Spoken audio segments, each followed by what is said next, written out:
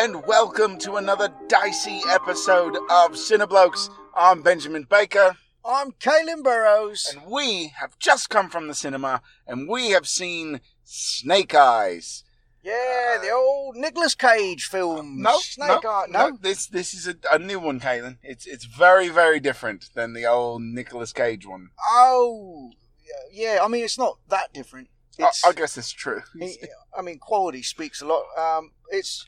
Snake Eyes, G.I. Joe Origins. I feel like putting Origins in the name of a film is a curse. I would agree. You don't trust me? Ask Wolverine. Yeah, no, I think they're 3 for 3 on this one. Yeah. It's not good. It's a real bad thing to put Origins in your title. So look, no spoilers up top. Yeah, for no, this. no spoilers. We will get into all the things that you might be missing. There's not much. I feel like the spoiler section is going to be extended for this one. Yes, it is. There's a lot of fixing to be done. Wow. And a lot of questions.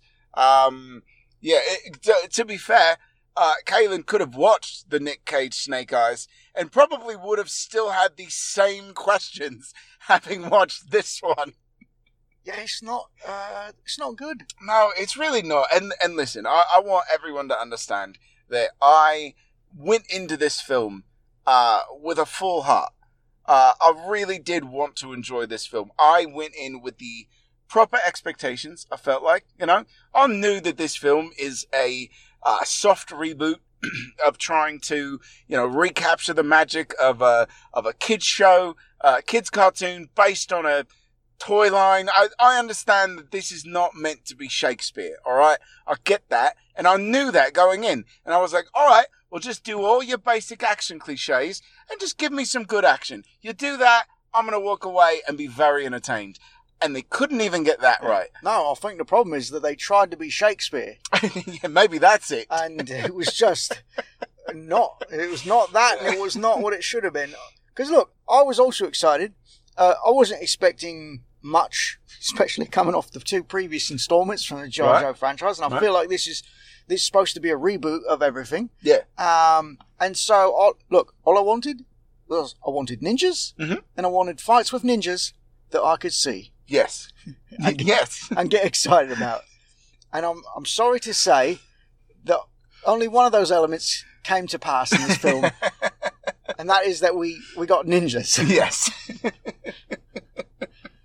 Barely though. Yeah. Just barely. Yeah. It's this is not good, and a lot of this is going to fall in these 2 pieces that we're going to talk about right now, which is the writer and the director. Yes. Because both of them I hold in deep contempt. We'll talk about casting, and I honestly don't think I could blame most of the actors here, because whoever's telling them what to do based on what's written on the page are more at fault than anything that they come out of. So, yeah, let's talk about writer and director here. Yeah, so the director's name is Robert Schwentke? Schwentke. Yeah, sure. Schwanke? I think it's German. Oh, Robert Schwanke is what we'll call him. There we go. Robert Schwanke. Yeah, Robert Schwanke. Who has directed such hits as... I don't know. Red. He directed Red. Yeah. But he also directed R.I.P.D. Ooh, that's a bit brutal. I'm not gonna lie. That's a bit rough. He also directed The Captain, and but then he also directed Allegiant. Yes, he. It looks like he's done 2 of those films in the Divergent series. Insurgent as well. Yeah, I'm not gonna lie. Between Red and R.I.P.D., Snake Eyes falls a bit more in that R.I.P.D. But look, he also directed The Time Traveler's Wife, which I've not seen. I have not seen that. But I know it's got Eric Bana in it, right? Okay. Yeah. He directed, looks like an episode of Lie to Me. Flight Plan from 2005. Ages ago. Never seen it. I've never seen it. That's the Jodie Foster, yeah? Yeah, look, I enjoyed Red. I enjoyed Red too. And I did, yeah. But I also very much disliked R.I.P.T. So, I guess... And that says a lot, because I will see almost anything with Ryan Reynolds. Yeah, it was not good. No, it wasn't. So, a bit of a... I think my problem with knowing these things that he has directed is that, well, sure, there's some duds on there. There are some things that I think he does in Red, which are very capable. It's clear that it's not like he's some, director who's never worked with action before, has no idea how to handle an ensemble cast, has never worked with fake gun, car chases, all this kind of stuff, right? I could almost forgive that if you'd never dealt with that, right? But you've got major big budget action films in your catalogue. So why in the world are you making the types of decisions that you've made for this film? It is baffling. Yeah, and also, wow. All right, so sometimes it's not always the director's vision. You know what I mean? Like sometimes you get studio interference. Right. The editor has a lot to do with it because they're really cutting the film together. And usually the director is supposed to get final say over what's come out from the editor, but sometimes the studio has things as well. This was edited by I know we never bring up editors, but I have to because this film... No, you have to. Wow. You absolutely have to. Stuart Levy, okay, who is also the editor with this same director on Insurgent and Allegiant. He also edited the film Jumper. You remember the one with Darth Vader? I do remember it, with the young Darth Vader. Yeah. Taxi. With, is that the one with Jimmy Fallon, I think? Is that what that is? I think so. Yeah. Right. Yeah, it is. It is. It's the Queen Latifah, Jimmy Fallon buddy comedy. Oh, good Lord. Taxi. Oh. The Nutcracker. That's not good. Yeah, so, again, I don't know who was in charge of cutting this film, but it is disastrous. It's so painful that you can't make out what's going on most of the time. Anytime there's an action sequence, it's abysmal. Yeah, I'm not entirely sure, because it's not even just... I can almost deal with shaky cam, if it's done right. There are proper ways to do shaky cam. I'm not particularly a fan of it. I don't like that type of, cut and film. I find it to be very off-putting when it comes to action. But this seems to take all of that, like the worst parts of choppy, shaky cam action. Like, I thought the cameraman was drunk, to be honest. I was like, that man is over there just downing bottles in between takes because there is no steady shot. It is impossible to understand or know what is happening in every single action sequence. Yeah, and I understand why shaky cam gets used from time to time because you want it frenetic. You want it to feel like you're in the action. But it was in places that was just unnecessary. There was places where characters would be running, and it was like the cameraman was running behind them, but at a distance. So it wasn't close up like I felt like I was that person running. Right. It felt like I was holding a camera and running behind someone, and it was... Really, at a certain point, I was like, are they trying to make me sick? Because it's got a bit of that Cloverfield in there. It's a nightmare. And look, there are ways, again, with the shaky cam, and there are ways to make the camera feel like it's a part of the action without being off-putting. Right off the gate, and obviously, one of the actors is in this film as well, but The Raid Redemption is a lot like that, right? He does a lot of clever camera tricks to make it feel like you're in there. The camera moves a bit with everything, but that's not... You can still see what's happening, and... I just figured it out, Benjamin. Maybe that's why they cut away so much in each action sequence, because they was trying not to make you sick from all the shaking. So... I don't believe they were that benevolent. I'm sorry. I don't think they were that pure of heart, if you will. You just think they don't know how to cut together a fight scene. Absolutely. Okay. Absolutely. That's fair. No, I'm convinced that Stuart Little over here has no idea how to edit an action sequence. Because that's part of the reason we brought it up, right? Because not only is it filmed in a strange, just incredibly baffling way, but then whoever looked at it was like, oh, I know how to make this better. and just mixed it all, jumbled up. I mean, there are so many great potential action scenes, right? Because they got the setup right. It's clear that the director understands, all right, this scene is going to be these people fighting, and we're going to set it up like this, so the audience is going to get real excited. And then everyone's like, oh, I can't wait. What's it going to look like? Well, we don't know, because we're going to cut away from it as soon as it happens. Multiple times. Pretty much every time something cool is set up, yes, it cuts away to something else. Like someone will be, it'll be like, I'm trying to think of a film that most people have seen, or at least seen in a trailer, or like an action film. And I apologize, this is what's coming to mind. Troy. Right? Okay. So from the trailer, right, they had that big epic scene where Brad Pitt runs up, jumps in the air and does the stabby stab in the neck, yeah, sort of a thing, and then just keeps going and walks away, and then the guy collapses behind him, right? Right. So I want you to imagine that. Yeah. But just as Brad jumps into the air, it cuts to the audience, and them reacting, and they're all very excited, and then they cut back, the other guy's down, and Brad's just standing there. That was this. And honestly, and to all of you listeners, that is not an exaggeration. The other thing that comes to mind would be like, you take something like The Matrix, right? So imagine Keanu and, Trinity walk into the building, they hold up the guns, the security goes off, all the guys rush out, and then it cuts away to Morpheus just hanging out, and then it comes back, and they're all dead. You didn't watch anything that happened, and then they just leave. Yeah, they just get in the elevator. And that's it. That's the whole scene. That is exactly how a majority of almost all of these action sequences take place. And it is so frustrating because this is the bare minimum. This is it. This is just saving grace. We already know that you're not going to have this amazing script, right? We already know that. We get it, just on what it's based on. So this has got to be the linchpin that holds it all together. And you couldn't even do that. It's so frustrating. Yeah. I mean, even on a smaller scale, sometimes there weren't entire fights that was missed. But anytime someone would set up to do a cool move, like they would be launching into the punch or whatever, and it would cut away to a different character fighting someone else, so you'd never see the payoff. Right.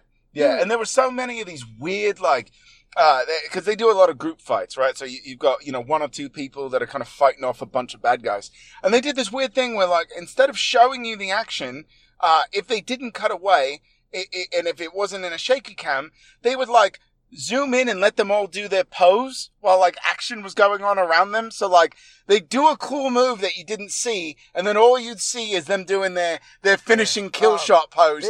And it was what is happening? This movie loved superhero poses. Oh my God. We get multiple times throughout a fight, people would stop and pose in a way that looks cool for trailers. Yeah. And that's about it. Yelena would hate this movie. There was it's from the trailer actually, where they're on there's that neon red sign. Yes. And you got Storm Shadow on one side and another ninja fellow on the other. Yeah. And it's that scene from the trailer is the entire cool part that we get. They pose. That's all you see. They pose, they cut away. Yeah. And you sort of see some of the fight from a distance. Yeah. But it's not even that much of a fight. No, it's really not. And and again, it's so frustrating because that look, right? Just that aesthetic is so perfect for a setup, right? The neon background, it looks great. I'll give them that. The setup looks great, but there is no payoff for any action sequence that happens in this film. And if you're sitting there, and because I did this, because I actually saw, a review or two that was like, oh yeah, there's shaky cam and you can't see anything. And I was like, oh, you must be exaggerating. We're not. Trust me when I tell you, you will not be able to see a single action sequence that happens in this film. Yeah, so most of it's at night. Yeah. And it's just filmed in a way, there's a lot of CG involved in a lot of sequences, so it just makes it difficult. Night CG, it just doesn't, it's not good at all. Yeah, well look, it's only as good as the script, right? Yeah, which, could have helped if... It could have. It could have. If it had made certain choices. This film is so... Look, the script is... It's manageable, right? It could be. If the fighting had been good... Yes. I would have been okay with the script. and the story that they told. Yeah, I still would have had gripes, but you know what I mean? Like, yeah, it wouldn't have been as bad, and it wouldn't have been as glaring either, Yeah. right? Because a lot of action films, like I said, a lot of action films fall within, you know, a certain type of trope, right? Some can elevate them, but for the most part, if you're going to see a run-of-the-mill action film, you know, you got all your basic plot points, and all of them are hit here without even going into spoilers or anything like that. You know, all of them are hit. Anything you think an origin story is going to have, you got it all. It's all here, all of it. The betrayal, the trials, the fights, the you know, friends turn enemies and frenemies to all of it. It's all there, right? And you could excuse a lot of that if the action was good, and I usually do. But here, because the action is so poor and almost non-existent, you just get real bored because now it's just people talking really low. By the way, couldn't hear a thing. Hard to hear in places, and also just making the most nonsensical of decisions at the drop of a hat. You know, it's...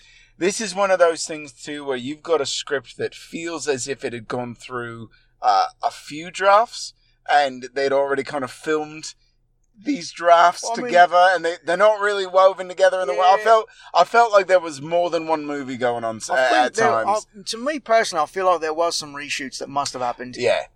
And... Look, it's not a spoiler. I can just say why. So, the character of Storm Shadow has a scar on his face. Mm-hmm. Now, the position of that scar was as constant as the mole on the king from Robin Hood Men in Tights. I have a scar. Yeah, I was waiting for that scene. I was waiting for Snake Eyes to be like, wasn't your scar on the left? I would have bumped it up a whole number, by the way. If they would have just addressed it, it would have bumped my number. Whatever my rating is going to be at the end of this, would have bumped it up a whole number if they'd have just addressed it. Yeah, but there was... I mean, don't get me wrong, it happened in a lot of places, but it was most prevalent in these particular scenes that was in, like, a headquarters. And so I felt like maybe those was reshoots, and that's why the scar was so drastically different. And it was bad. Sometimes it was straight up and down, like right under his eye, and then other times it would like veer off really hard to the right, and it was like, who is in charge of continuity here?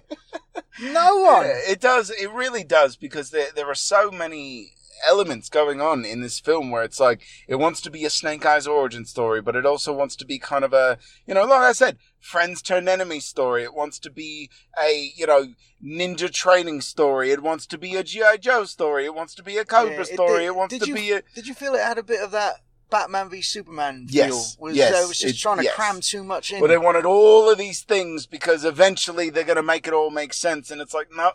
Not after this one. Not after this, you're not, first of all.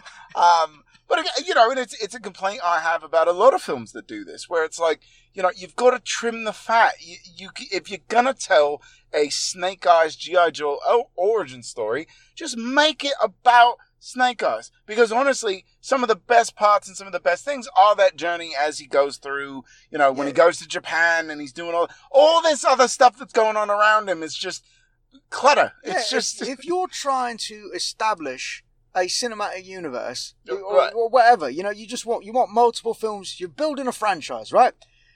Batman v Superman is not the film to model it after.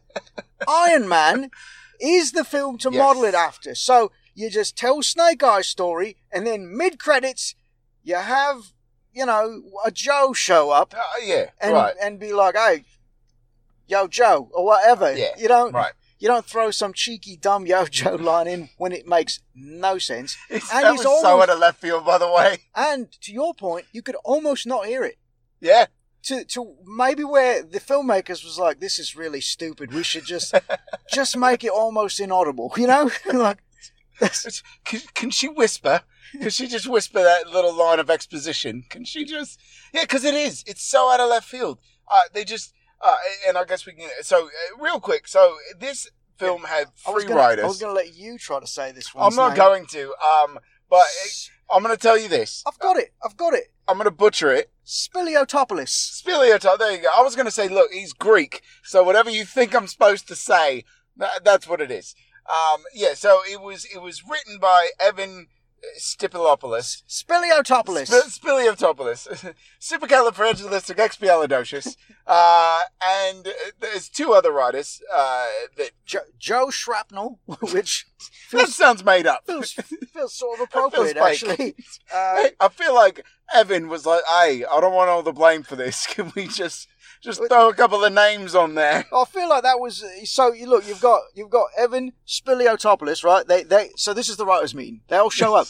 Look, hey, I'm Evan Spiliotopoulos. And then Anna's like, hey, I'm Anna Waterhouse. And then Joe, whose name is probably like Joe Smith, he was like, I'm Joe... Wait, they've got really cool names. I'm Joe Shrapnel. Honestly, the way that people get named in this film makes complete sense. Yeah, honestly, that all lines up. I'm not going to say, we'll save it for spoilers, but a lot of films lately, especially when they're doing like origin things, have just this trope of trying to explain things about the character that no one cares about. Yeah, right. And this film is not above it. Yeah, it's really not. And the I won't tell you how, but this idea that we need a reason as to why this person is called Storm Shadow and this person is called Snake Eyes, and it's like I don't care. My whole life I've watched Snake Eyes, and I've never once thought, I wonder how he got that name. Ever. Because they're G.I. Joes. They've got code names. That's it. It doesn't matter what his actual name is or how he got it. It's so, and the way they do it, we both, in the middle of the film, we both leaned over and immediately thought of Solo, a Star Wars story, because it's got that same ridiculous vibe where as soon as you hear it, you're just like, oh God, this is canon now. Yeah, and that's not what you want. No, it's really not. You don't need people focusing on something like that. It's just so stupid. Yeah. But they did it anyway. They did, and they do all of them. Did you actually want to talk about the writers? The film. No, I just wanted to make sure that as we're ranting and raving about how horrible this film is put together in writing wise, that somebody has a name and we can blame someone. So don't actually have to talk about Mr. Supercalifragilistic. Whatever, mate. Yeah, it was not good. Yeah, no. And look, there's nothing in his credits that make you think, oh, I wonder what went wrong. He's not that kind of guy. Yeah. So, yeah. But seriously, they're Joes. You don't need... I'm just waiting for the next G.I. Joe film to just be like, hey, why do they call you Duke? Well, funny you should ask. I'm actually related to royalty. On my mum's side. Mum. Yeah. He was the Duke of Earl. Yeah. It was like, oh yeah, no, when they found me, I was a big fan of Dukes of Hazzard, so they just were like, oh, that must be his name now. Yeah, the real name's Conrad, you know what I mean? But they're military. The military just, hey, it's a code name. They gave you a code name. That's all we need. Simple as that.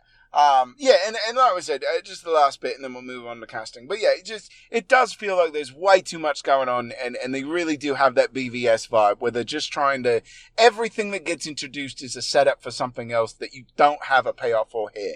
And it's frustrating. And the Joes are a great example. Not spoiling anything, but we'll get into casting a bit. But Samara Weaving, plays Scarlett, a very famous Joe, and she's in the film so little that she could have just been the post-credit scene. She should have been. She should have been the post-credit scene. You could have done your Avengers initiative for the G.I. Joes, where at the very end, she sits down with Snake Eyes and she's like, I'd like to talk to you about the Joes.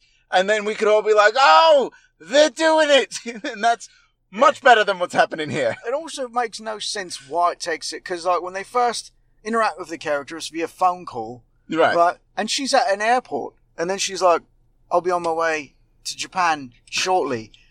And then she don't arrive till the end of the film. Yeah. And it's like, but you were already at the airport. The first time the flight actually takes the amount of time it does to fly to Tokyo from wherever she was. You stop over in Paris for a coffee. What? Joe stuff, Cup of Joe for a good old Joe. Yeah. man. So yeah, let's talk about casting. I'm reserving a lot of my thoughts about the actual script for when we get to spoilers. No, and that's fair. That's fair because there is too much to unpack, and I'm sorry, but there's just way too much to talk about, honestly. Yeah. So we can talk about casting. So obviously Henry Golding is the titular character. Yeah. Who you'll know from, that Guy Ritchie film. No, mate, you would know him from Crazy Rich Asians. And that Guy Ritchie film. That one too. All right, fine. The Gentleman. Yes, there you go. Look, I like Henry Golding. I think he's fine. He's a charming guy. He's a very likable guy. Or just for the record, I have no faults on him whatsoever. All right, well then we'll move on, I guess. No, continue your faults. No, I'm just saying. I didn't have an opinion of him before this film. Is what I'm saying. All right, fine. In general, I don't have anything against him. How about that? I think he's a fine actor, and I could see why somebody like that would be like, yes, Snake Eyes could be a good vehicle for me to be, obviously he has this breakout role as Crazy Rich Asian, so he's playing the, rom-com guy, and then, to kind of transition into something that's a bit more actiony. I think he's very capable of doing it. I'll tell you this, he's better than Cole Young, in Mortal Kombat, so he's got that one up on him. Oh. Look, I will say one thing that this film does have over Mortal Kombat is it at least tells a full story. Yes. Yeah, so I don't... Sure, he's fine. Yeah. I thought, would you say that he was wasted here? No. I don't know that he was wasted here. I think because the film focuses very heavily on Henry Golding as Snake Eyes, and then Andrew Koji, who plays Tommy, who is in fact wasted here. Yeah, he is wasted here. His talents so far above what's being asked of him here. Yeah. It is just not fair that he's even in this. And honestly, I feel that way about most of these people. Well, it was like I felt like Andrew Koji was wasted in this the same way, and I'm blanking on the actor's name, but the one who played Sub-Zero in the Mortal Kombat film. Oh, yeah. Also from Warrior. Yeah, right. They're both just like, they're very talented, both in acting and in martial arts. Right. And they was basically wasted in both films. Yeah. In both acting and martial arts. I mean, to be fair, Andrew he's doing the best he can with what he's given. He's actually probably the most enjoyable part of the film. I would agree. I would absolutely agree. And I feel like he's given it his all when no one is asking him to. But yeah, no, you're absolutely right. He is wasted here. And again, some of that, tailors back to the action as well. Because you've got a good fight. He's a great martial artist. He looks great on camera when he is fighting. And they were like, yeah, no, you don't got to do any of that, mate. Just, say your lines like everyone else. Quietly if you can.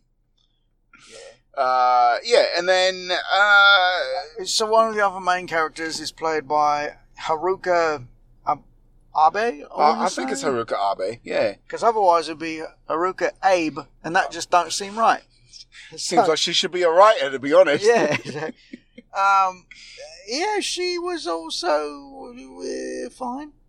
Again, the acting's not the problem in this film. It's really not. And most of these people, again, like I said, most of them are wasted. I mean, look, you've got Iko Uwais, who I think is just one of the best martial artists acting today.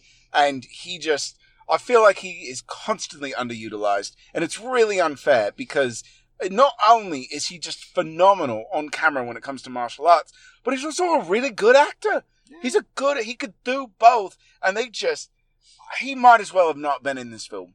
You could have done anybody, even if he had fight choreography, we don't see it. So, you could have done anyone. It could have just been you. you be hard master. Yeah, why not? Just, you stunt person, get over here. Yeah, get over here. You don't got to say anything. Just, stand there. We'll dub it in post. Yeah. No, the cast is, it's filled with good people, but it's just everyone is underutilized. Yeah. And again, people like Samara Weaving, why are you here? Why are you here? Well, I think she was there in case this did well, that she would be leading the charge for the next G.I. Joe film, which I don't know. I don't think it's going to happen. I just don't know how the box office is going to be for this. She is definitely wasted. She does feel, she feels like the way Bruce Willis feels in a lot of his films, where he's, recently, where he just pops in for a day, films a couple of lines, and then you never see him again. But they splash his name all over the poster. Like, oh, it's a Bruce Willis film, and then it's not. It's really not. But that's how it felt to me, where it was like, why are you here? What do you? I know you only had it does. It feels like she was only there for a day, and she just did a quick change. Yeah, usually when she's in something, you can see like she's having a good time doing it. Yeah. The character's fun. This character, I think, was supposed to be fun. In one place, maybe sure. two. Yeah. But yeah, it did. It sort of had that, like, there was just, like, Samara was actually at an airport, and they showed up with a camera, and there was just like, we've hired some blokes, you just knock them around a bit. Oh, you're really flying to Tokyo? Yeah. Oh, well, this works out great. Yeah. Thanks, Samara. Just say some lines at the camera, and we've got it. We've got it sorted. It's all good. No, we'll figure it out. We'll just edit you into the film. Don't worry about it. It'll look great. It'll look great. Don't worry. You're doing great. If you're in Tokyo, just call us. Look, we'll put you in some other scenes. If Zack Snyder could do it, so can we. Yeah, it's unfortunate too because I love Samara Weaving. I think she's absolutely fantastic. There's another girl who plays the Baroness, Ursula Cabrera, who I very much enjoy from Money Heist. You might not know her, but she's a phenomenal actress, and she does look like she's having a lot of fun here. But it's also like, why are you here at the same time?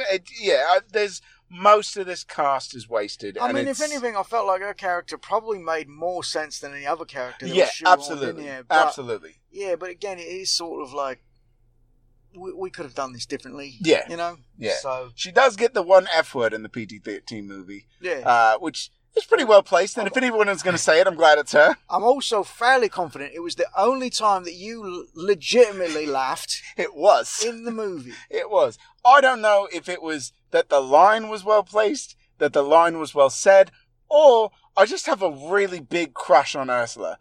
It could be any combination of any one of those three. I feel like it came at a place in the film where we was feeling the same way. Yeah. I think so. Where you just wanted to get out.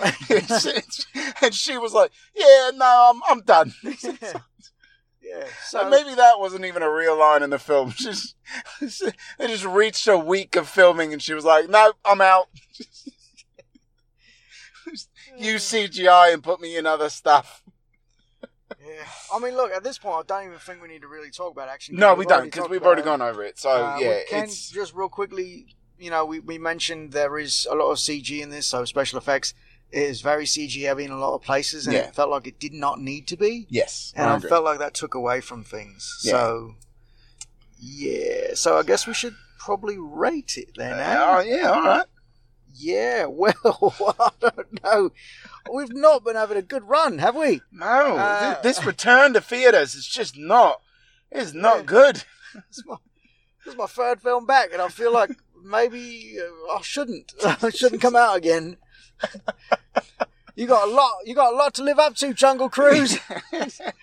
You better bring it, The Rock. Yeah. Oh boy! It's all on you, mate. It better be Jumanji all over again, mate. I'm fine with Jungle Cruise Jumanji 3. I am totally fine with that. 5 out of 5, if that's what I get. Even though it actually looks like it's just a remake of The Mummy. The Brendan Fraser Mummy. The Brendan Fraser Mummy, yeah. And which is probably better than the actual remake of The Mummy, so... Oh, boy. All right, well... What do you got, Caitlin? Oh, my goodness. I am going to give this... Oh, boy. All right, so I'm giving it 1.5 out of 5 giant unnecessary CG snakes. We can't talk about them because it's spoilers, but my God, what a nightmare. Wow. Tired of these CG snakes. In my CG snake eyes. Yeah. Oh man, yeah, no, it's bad. I'm very disheartened and I'm very sad because I did not want to have to do this. But I think I'm going to even go a bit lower. I was so bored. So I'm going to go 1. I'm going to go 1 out of 5 wasted badass girl shots that we could, yeah. And I just have to ask, are we just jaded now because we've had so many bad experiences? Because I felt like I was equally bored with F9. Yeah. But I don't think I rated it that low. I didn't rate it that low either. I think... Maybe because you could at least see the action that was going on. But like I said... As uninspired as it was in that. Yeah, but like I said, you could forgive a lot of that. Yeah. And I will give Fast 9 this. They at least attempted to be on the cusp of just outright silliness, which is what we've wanted, right? Yeah. So even though they didn't go full throttle on it, they at least tried. This one, I wasn't even there's just nothing for me to look at and be like, well, all right, I'll give you a boost for that one. Even the characters and the actors that I really, really enjoy, they're just not in the film enough. And when they are in the film, I don't know why they're there. And then there's no action to blind me from those glaring issues. You know what I mean? It just, if I can't see the action, then I've got to pay attention to your story. And your story's crap. So... yeah, just goes to prove you never go full Snake Eyes. You never go full Snake Eyes, mate. It's not right. Or Storm Shadow, for that matter. Let's get into spoilers so we can dissect this. Okay. It's a valid question, though, mate. Because I'll do. It pains me to even come out that way, but I will never ever watch this film again. Ever. I will never watch this film again. It's broken my spirit. We're not doing the spoiler song. Just leave. All right. Yeah, if you don't want spoilers, just go. That's bad when Kaylin doesn't even want to sing. This film might make him quit, to be honest. Yeah. Go get Nigel. Bring Nigel back. I don't know if I could put Nigel through this. That'd be so unfair to be like, Nigel, come back. And then I'll show him Snake Eyes. And he disappears again. Then you have to get a third British host to come join you. It'll just be me talking about how bad Snake Eyes is. All right, I think you're gone, right? You guys are gone. Yeah. All this gibberish. Yeah, look, spoilers. We're doing it. So, I can't believe... I can't believe that there was magic involved in the G.I. Joe. Look, you want tech? You want crazy tech that don't exist? Fine. I thought those accelerator suits were dumb from the first one. I thought that was about as dumb as you could get. But apparently not. But no. I'll at least go with you on that. It's tech-based, right? And Joe's always had tech and stuff like that.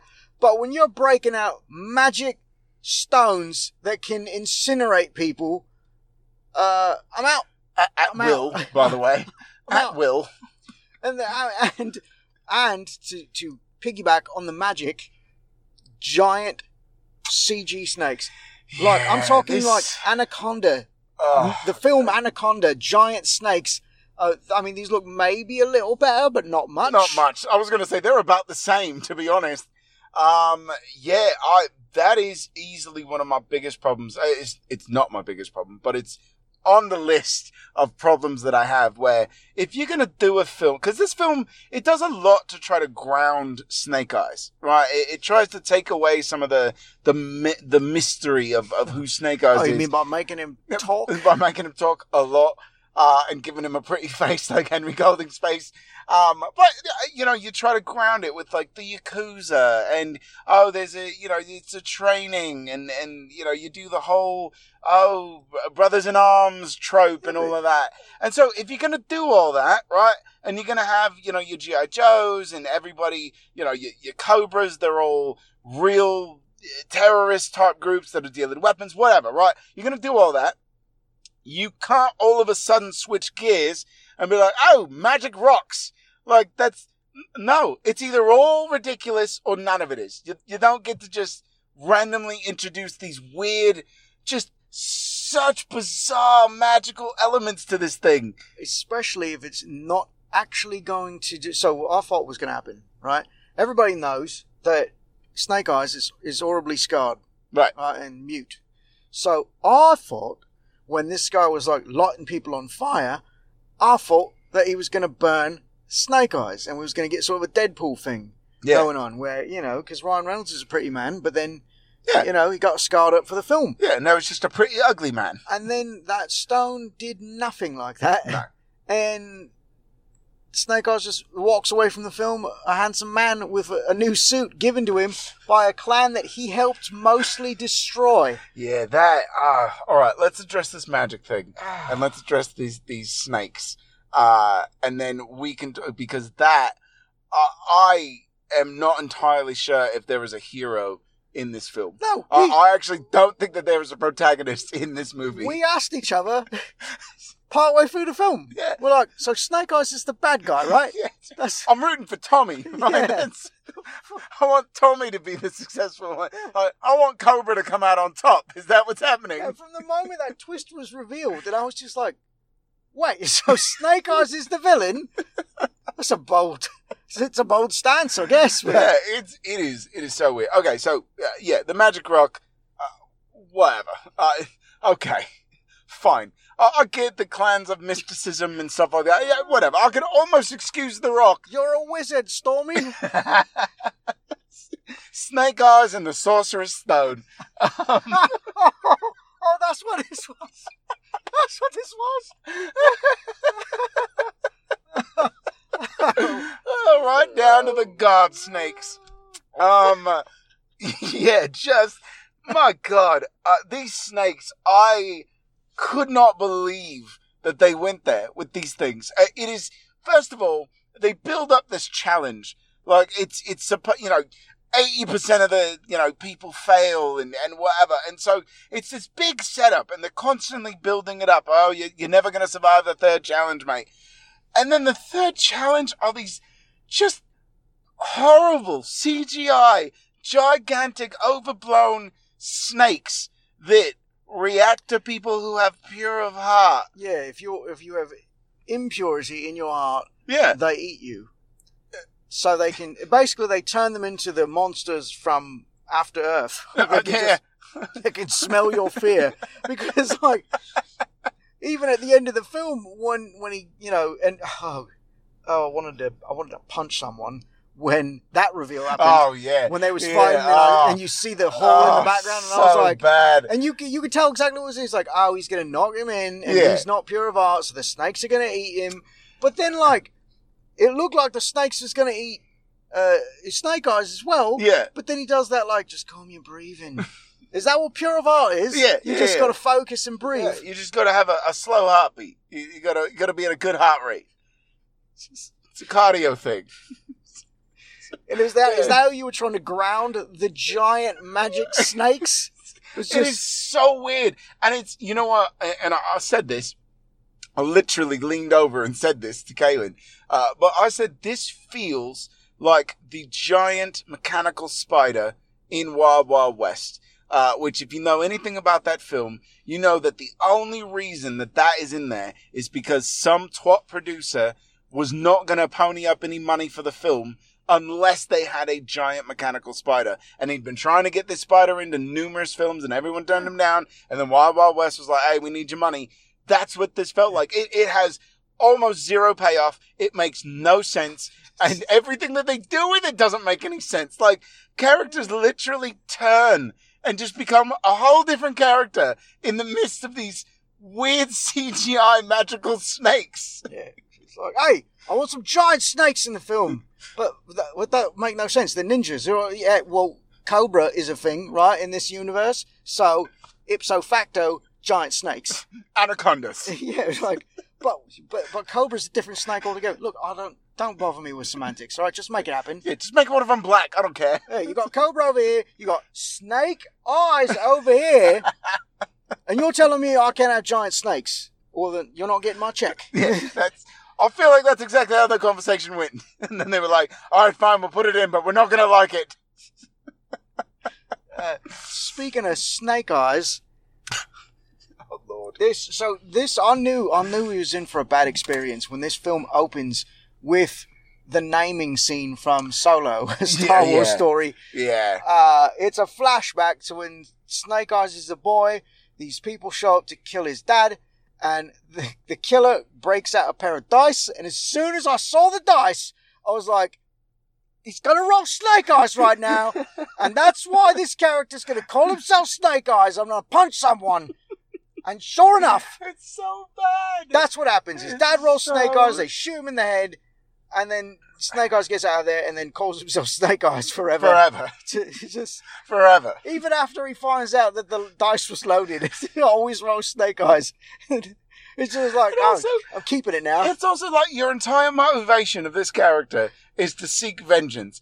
Why in the world would you name yourself after the one thing that literally killed your dad? That makes no sense whatsoever. If anything, you'd be afraid of dice for your whole life. Someone just pulls out a dice at the crap table when you're in Vegas and you have PTSD. Just kill everyone. Not again. No. He brought out the dice. He'll never play D&D. Just what? Why? But that's how the film opens. Why? Yeah, that is literally the catalyst for everything that happens. And then we go from that right into they sort of do the Indiana Jones thing. Yeah, right. It was like where the Flash and he's getting punched at the same time. Yeah. From the flashback, and we get into our first fight that you can't see, and which doesn't make any sense because it's literally just a no holds bar cage match sort of thing. Like, there's no reason to do this weird edit cut stuff. Like, it's not like it's a big action sequence, and people have been doing those in countless films. Anyways. So, look, there's so much to unpack here. But speaking to Snake Eyes, so you mentioned his motivation, right? It's his entire being for living. Right. So, I've got problems with this as well, because so just to quickly sum up, some bloke approaches Snake Eyes and is like, hey, come work for me, I can find your dad's killer. Yeah. And so he does. And then something happens and someone in the organization is revealed to be a traitor, and that's Storm Shadow, right? He's infiltrating because the leader of this organization was part of his clan, betrayed, bad guy, blah, blah, blah. So Snake Eyes... None of this matters like 30 minutes later, by the way, because it all switches around. Snake Eyes saves him. And at the time that it happened, and in the context of what happened, I was like, why did he save him? Yes. Weren't you thinking that same thing? I was. And I was like, because you see this in the trailers, right? You see basically this entire scene because, there's a lot of action, but you can't see that either. So you're better off just watching what happens in the trailers. And, when it happens, you're just kind of like, there's nothing going on here. They're not even friends. Like, okay, I guess. Yeah, sure. And then it's revealed later that Snake Eyes is a double agent. Yeah. So he's actually working for the chap that approached him, but his actual job was to make friends with Storm Shadow and infiltrate the clan so that he could steal the magic jewel that lights people on fire. And then crawl up the mountain and yell, Jumanji! And wait, no, sorry. Yeah. That's a different magic jewel altogether. That's a much better film. How dare you? I'm sorry. I hated this film so much. So that's the reveal, right? But right. Then as I'm going to just call him Snakey from now on. Okay, that's fine. As Snakey is, going through the process, it's not really training, is it? They're just like... No, because they skip over all that. Yeah, just test him. Yeah. Just test him. He's already got the skills. Yeah. So they start going through his tests, and of course he gets to know Snakey and Stormy. Snakey and Stormy. Yeah, he gets to know Stormy a bit better, and he starts having second thoughts about what he's doing. But then the evil bad guy, he plays on it again, like, oh, you've wanted this your whole life, mate. Yeah. But here's my problem, alright? You find out that this chap is working for Cobra. Right. Right? The ninjas explain to you that Cobra is a bad organization that does evil worldwide. And you also, at the same time you discover that, you discover that they know the Joes, who are the good guys. and one of these Joes is coming to meet up with you. And if you were ever curious about whether or not you're supposed to believe that the Joes are the good guys, they actually say it out loud in a line of dialogue where she says, "Oh, those are the Joes. They're the good guys." Yep. That is a direct quote, by the way. Just to be clear. But my problem is, he's already having doubts Right. about everything that he's doing. Yes. And it's like, so at that point, why wouldn't you be like, hey, can we all take a time out? Yeah, So and that's what I thought was going to happen. I was going to betray you, but now I'm not, because Yes. I've got this chip on my shoulder, but it sounds like you may know some people who could help me out, and then I wouldn't have to feel bad about it. Right. But no, that's not what happens. No, He completes his plan and then feels bad about it once he finds out that Cobra lied to him, and they're the ones that ordered his dad's killing. Yeah. And it's like, I mean, I saw that coming a mile away. No, So, yeah, absolutely. And look, there are so many better ways to do this than what they do here. Because I thought the same thing. I thought when, it's revealed that they're working for Cobra, and then it gets revealed again that not only are they working for Cobra, but they both have, similar interests, and they're like, buddy. I thought for sure he was going to, go back, have this, montage moment of, I don't know what to do with my life. And then decide, you know what? No, I don't want to be on the wrong side of history. I'm going to go up against the Cobras. I'm going to confess my sins and, whatever. And even then, look, you can still put the rift between Snakey and Stormy by Snakey actually coming forward and admitting and telling him, hey, I was sent here to betray you. I was going to do it. And then right out of the gate now, Stormy has he's put his life on the line, his neck on the line for this man, and now he discovers that he's not going to be able to trust him. So even if for the rest of the film, their whole motivations align and they're working together, that trust and that bond is no longer tight anymore. So it would make sense that if they end up going their separate ways, and you can still have Stormy, lead with anger, and that's the reason that he gets kicked out, and he's going to blame Snakey for it, even though now it's not really Snakey's fault and he's placing the blame on the wrong way. That is not what happens here. It is all 100% Snakey's fault, and Tommy is absolutely in the right. yeah, and I feel like he actually has more right to be angry in this, the way this film ends, because everything happens is so stupid. I mean, down to so I don't remember the female character's name, and I feel bad right now because she was rather inconsequential. I'm going to look it up. Akiko was the character's name. I did not know So that. To be honest, I watched the whole film, did not know that. They must have said it, but I don't, He whispered it, though. Yeah. So she is like the chief security of the Ninja Clan, and she's mistrustful of Snakey right from the start. Right. And for most of the film, like, she's fallen in places. He's lying to her. She kind of knows he's lying to her. And then they have this moment right before the final test, which involves the snakes. And all the scene is like, she still don't trust him. She don't have any proof, but she says, I don't trust you, essentially. And she's like, this clan means everything to me because I didn't have a family before them. Do you even know what that feels like? And he's like, yeah, well, my dad died. He was murdered. And I want revenge. And then she's like, cool. Like, that's it, right? I trust you now. Yeah. She's like, well, take those thoughts out of your heart for the third challenge, which was the equivalent of Kitana saying, use the element which brings life. Right? Which they already do, by the way. They already do that in the first challenge. Yeah. Because Stormy is like, oh, you got to humble yourself and, check your ego at the door. And then, he gets into a little tiff, and then he scoops out the water, and he does exactly that. And he's like, oh, let me remember the words that were just said 30 seconds ago. Which was funny, because I'm not a ninja, nor would I consider myself a humble man. But my first instinct was to be like, hey, I'll give you mine, you give me yours. Like, that was literally what I thought when that challenge was presented. But whatever. So then, but the very next scene is that final test. So that there's been no rapport built up between these two characters. Other than she just absolutely does not trust him. Yeah. And she's constantly advising Tommy and Stormy to get rid of him. Yeah. Just kick him out. And then they have this one moment where he's like, hey, my dad was murdered. And then now she trusts him because the very next scene, and she doesn't just trust him. Yeah. She trusts him enough to basically forfeit her own life. Because when he's down there, the snakes, who can sense if you're pure of heart, sense that he's not. Yeah. And they go to attack, and she hops down there and pushes him out of the way, and then calms him down with her purity, I guess.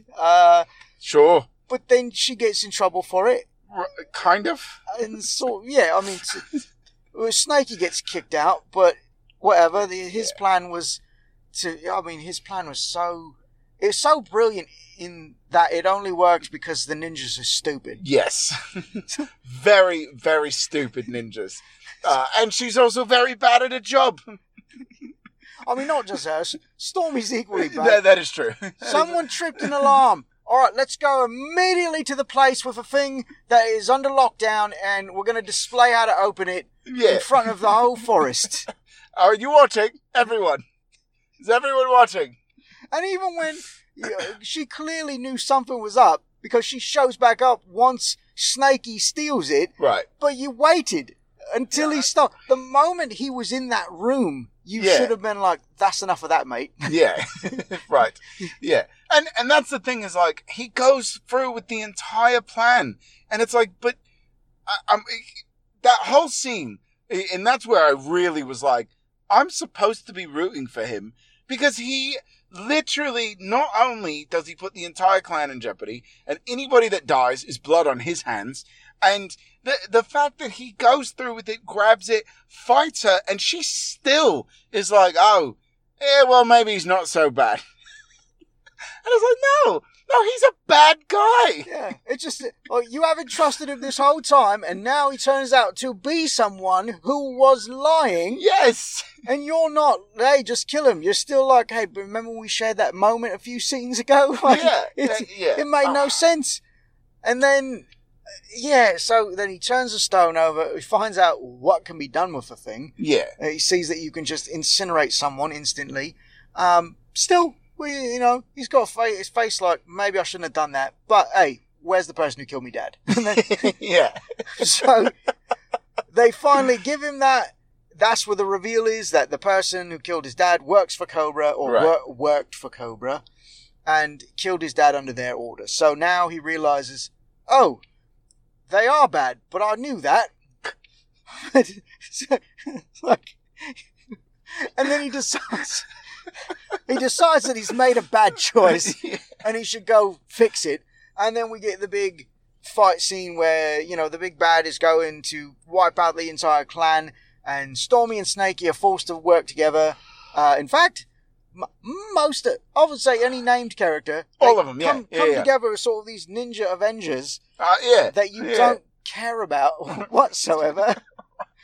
Because again, they have a great intro scene where it's the grandmother and Ursula, Scarlet and Baroness, right? And they all decide that they need to team up. And here's my thing. This is my thing. I'm fine with all of that. Personally, I don't think that Samara should be in this film at all. Not just because she's a better actress than what the script calls for, but also her character just doesn't make any sense for her to be in here. But if you had to cram her in there, that's all well and fine. I actually didn't mind those two being able to just kind of bounce back and forth off of each other and just be like, yeah, all right, I hate you, you hate me, but we got to live. So I thought that all their banter was great. So you get this great lineup where you get all three of them, and you're like, all right, yeah, let's get some badass girl action going on here. Let's see these birds in action. No, guys storm in. They all stand there, and then it cuts. Yeah. And then when it cuts back, they're all dead. That was the entire, pretty much most of the entire final battle. Yeah. Because you got your chap from Eco. Yeah, Eco. So he's standing there. He gets surrounded by, enemy ninjas. And you're like, oh, here we go. We're finally getting some. And he is awesome. Like, he's supposed to be like the greatest warrior in the world. So when you get this lead up, when they're all surrounding him, and this is just a credit to Eco, he doesn't even move. They just all surround him, and he's just sitting there crossed, like, yeah, all right, I guess so. I guess I'll get my heart rate up a bit. Like, it's so cavalier, and it could have been wonderful. It could have been a great action scene, but no. As soon as he stands up and a guy charges him, and it's gone. Yeah, it cuts away to a different battle that's chopped up in a way that you can't make out what's going on. And they just constantly doing that. It's just the whole time. And if it's not like that, everything is shot so dark and so weird, and it's just the cuts are terrible, and you just can't make out anything. It was the end of this film might as well have been an hour long. That's what it felt like. It was so slow. So I could not believe that the film kept going. It felt, because you can't see the action. Everything else just drags anyway. So you're already pretty bored, and it already feels like it's been forever since this film has started. And then you get to this final, after the action scene and everything goes down, and then it just keeps going because they're desperately trying to set up all this stuff. And it's like, we don't care. First of all, you're a twat, Snakey. I don't like anything about you. Storm Shadow is absolutely right. He should have killed you where you stand, and everyone should have been like, thank you.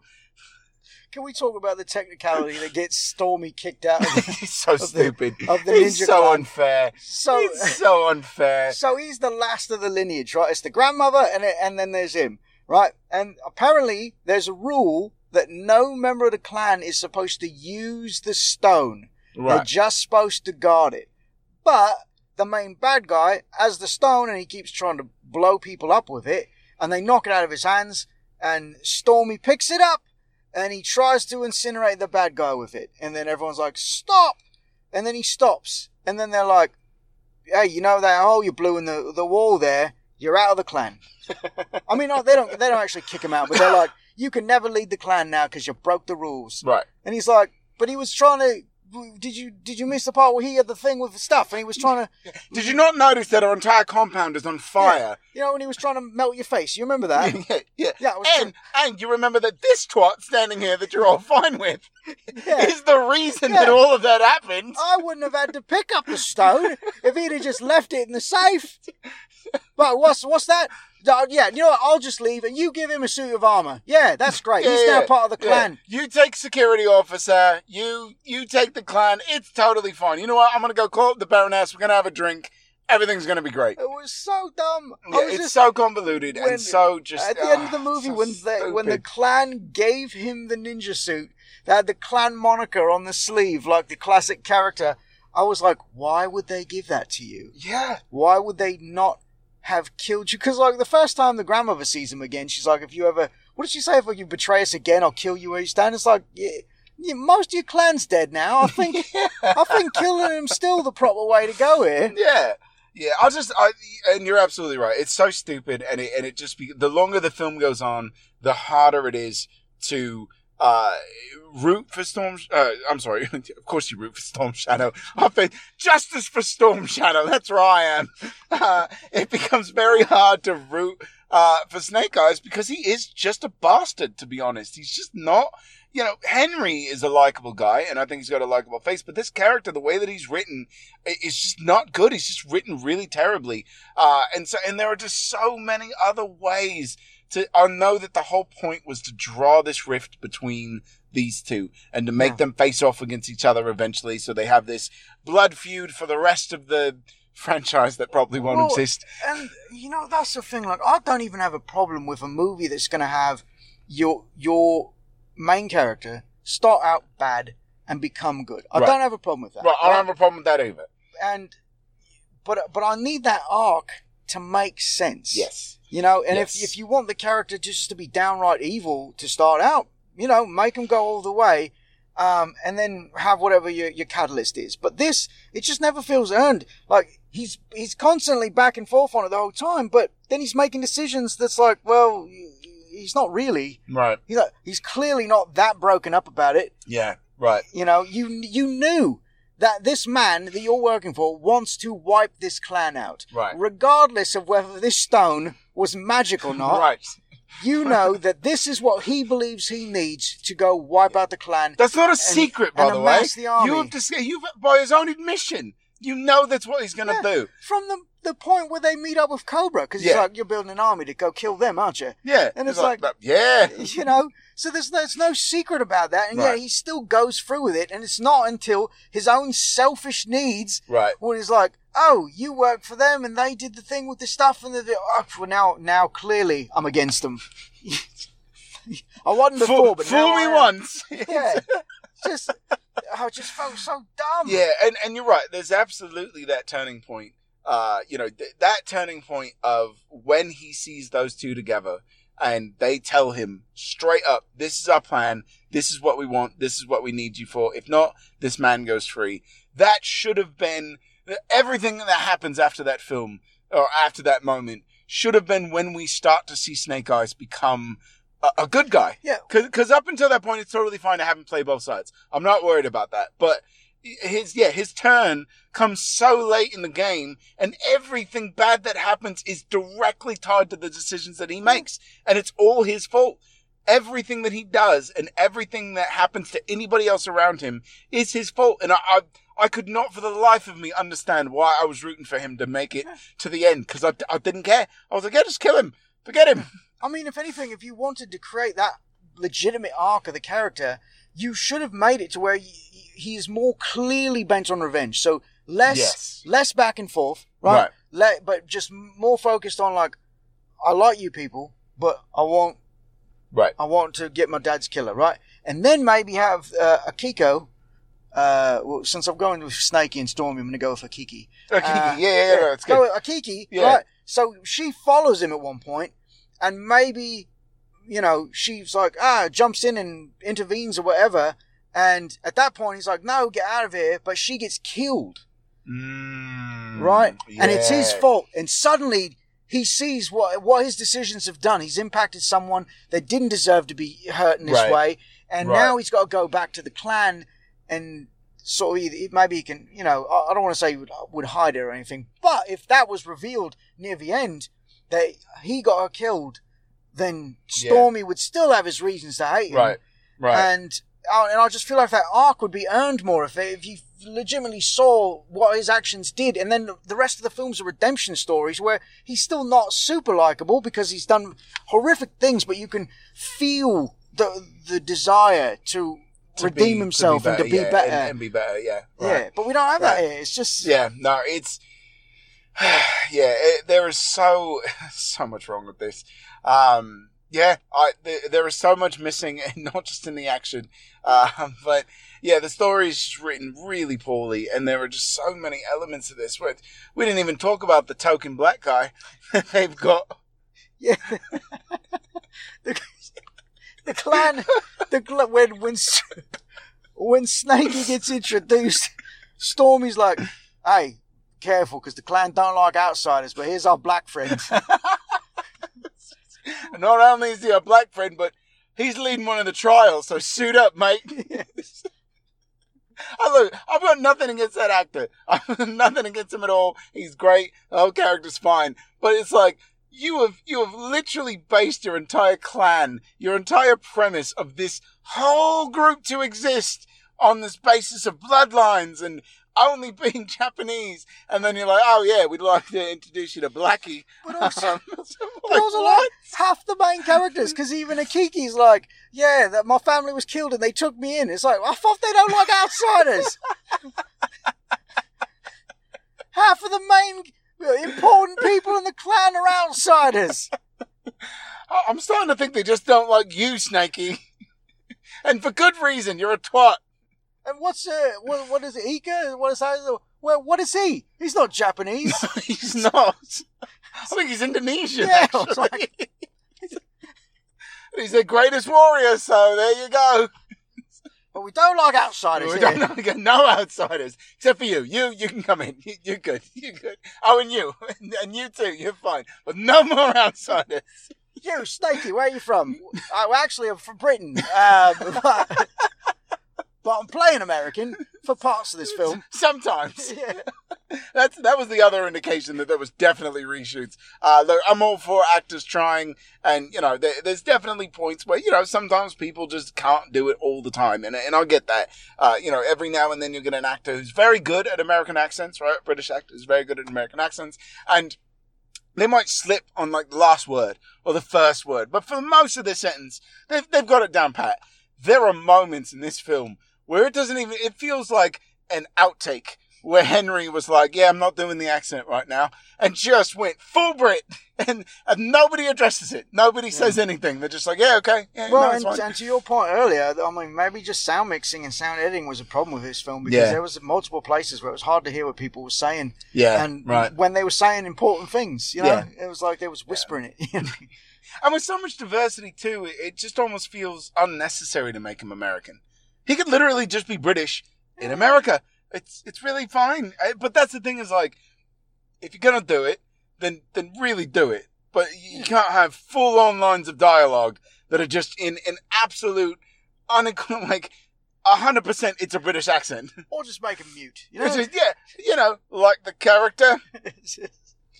Bastards. And look, if there would have been some sort of explanation, like he gets injured, like I said, if something had happened, maybe that's, again, part of his redemption arc. Maybe, assuming we kept the magic stone. But if Akiki had been killed and he was trying to make up for it, and something happens where it's like him and Stormy get trapped in this place with the guy, and he manages to get Stormy out, but the building explodes and he gets all scarred up over it. Right. And some old Tibetan man is like, I will tell him you saved his life. and then we just get to watch Batman Begins. Yeah. Perfect. And then Stormy goes off to create the League of Shadows. Yeah, no, it's perfect. And honestly, the villain, we didn't even talk about him, but the kind of off villain, that man could absolutely play Ken Watanabe in whatever you want. Yeah, so there you go. You've already recast Ra's al Ghul. Like a young Ken Watanabe. Yeah, was what absolutely. It was. Yeah. That's perfect. So we're just going to remake Batman Begins. I mean, it's a superior film. It really is. I'll have to ask you, Benjamin, where does this film fall on the scale of G.I. Joe films? Oh, God. I was really hoping we wouldn't have to do this as our last bit. This is so tough because I loathed that first one. I thought the suits and just the whole premise of it, it was so stupid to me. I was angry that kind of like tonight. I was angry that I watched this film. But G.I. Joe Retaliation, I feel like really, breathed new life into it. It rode this great line of just being like, yeah, we get it. It's kind of ridiculous, but we're also having a lot of fun. And you could see the action, so it was fine. But yeah, that one I think is probably its strongest. It's not a great film, but it's not a terrible film. If there's nothing else on and it's on, TNT or something like that, I don't mind having it on in the background. It's fine. It's enjoyable. It's an enjoyable action film. So I can't even believe I'm even considering this, but I actually think this might be the worst so far. I really think that it might go Retaliation, Rise of Cobra, and then Snake Eyes. I'm going to agree with you on that 100% because I do agree. I agree that Retaliation is probably the best of the whole franchise. And this really does feel like the worst. Yeah. And I don't know if it's just because it's that recent and I haven't gone back and rewatched Rise of Cobra because I hated that film. Look, Rise of Cobra is... don't torture yourself, mate. It's not... Don't go back. It's not going to... Okay, all right. It hasn't aged like a fine wine. It's not going to wash this horrible, rotten cheese of Snake Eyes out. Okay. No, all right. I think even if you rewatch it, you would still agree that yes, it is a better film than this. Okay. But not by much. Right. It's, I will say this, you can at least see the action that's happening in both of the first Joe films. Right. In the first one, just a lot of dumpy CGI and stuff like that. Interestingly enough, it was directed by Stephen Sommers, who directed the Mummy, the Brendan Fraser Mummy movies, which is why, I don't know if you remember this, Brendan Fraser has a cameo Yes, that's right. I do remember in this. that film. Arnold Vosloo is one of the Cobras. That's right. A couple other people from The Mummy make appearances in that film as well. Yeah. So, and I found out a little extra bit of trivia. You know those suits that we hated so much? Yes. So, apparently, Stephen Sommers, who also wrote the Mummy films, Okay. he wrote a script that he was trying to get made years before called Accelerator. Oh, don't do that to me. Don't make me hate him. And so... Don't make me hate Stephen Sommers. Please don't make me do that. So there was there was like, well, you can make G.I. Joe. I'll make G.I. Joe. But look, I've got this film I've been trying to get made. Can we put these suits in? I really didn't think this night could get any worse, to be honest.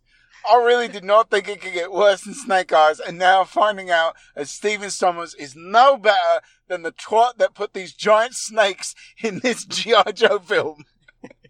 So, I think what's next for G.I. Joe, you know, if you really want to just send it home, right. we need a G.I. Joe origin story for The Rock's character from Retaliation. Yes. About Roadblock, so that we can learn how he got his name. At a very young age, he was in a convoy. They got stopped at a roadblock, and then everyone blew up. Everyone blew up except for him. Yeah. So he adopted the name Roadblock. You think we're joking? That is how stupid it is in this film. You can do it with anybody. Do it with any character. That's basically, they took the easiest road you possibly could. I'm just so tired of it. Just stop. Just stop ruining these things in this way. I don't need to know that. I don't care why he's called Snake Eyes. I know why he's called Snake Eyes. I don't need it to be because he watched someone roll dice before shooting his dad in the head. It's so stupid. I'd be like if Batman was calling himself Alley Man because that's where his parents were murdered. God, it's so dumb. No, my name's White Pearl. I'm the White Pearl because my mom dropped him when she got shot. Fear the White Pearl. I am the knight. So dumb. Yeah, look, what's next for this franchise? Spurs were killed with a gun, so it's just... Yes. What are you? I'm Bullet.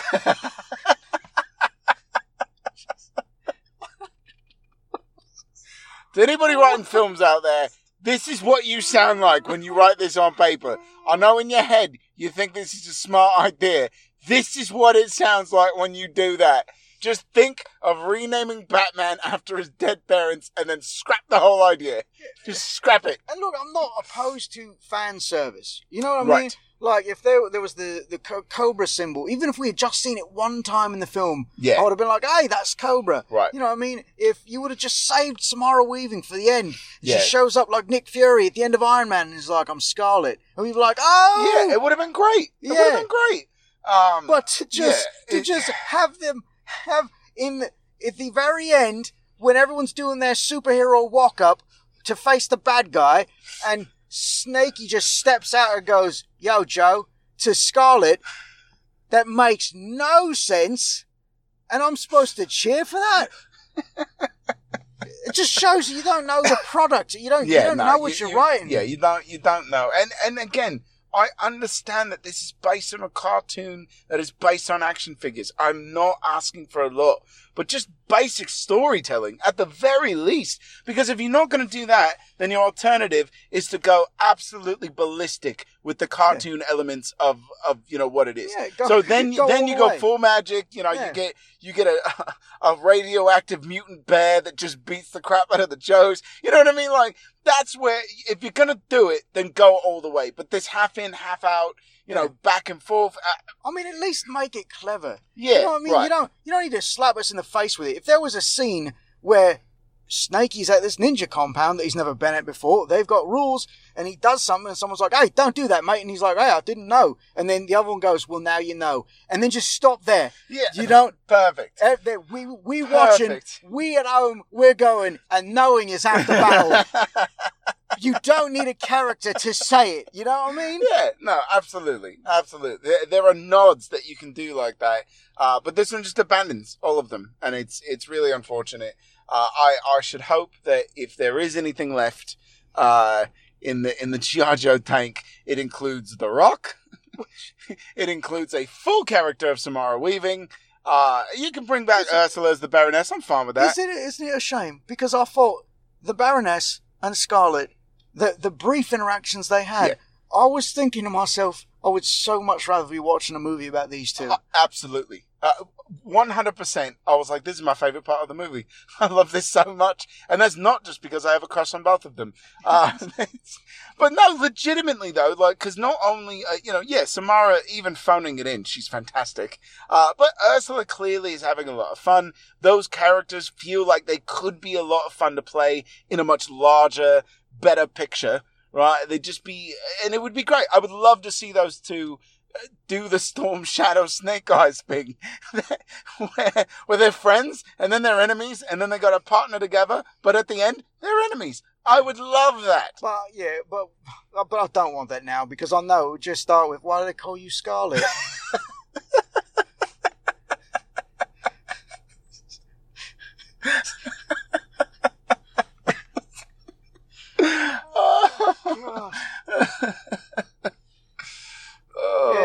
Just stop making origin movies. Just stop it.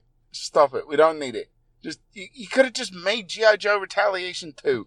That would have been fine. Yeah, I just don't. Did that one just not make enough?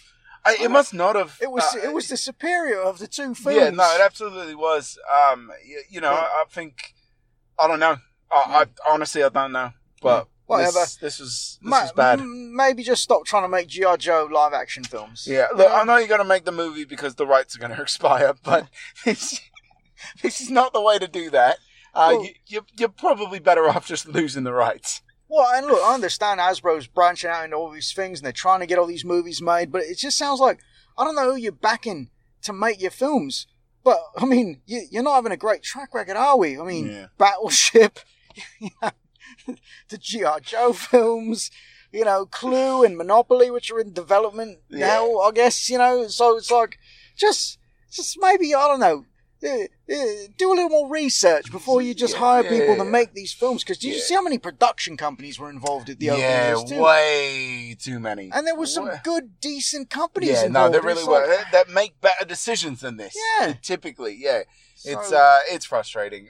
So the point is, don't see Snake Eyes.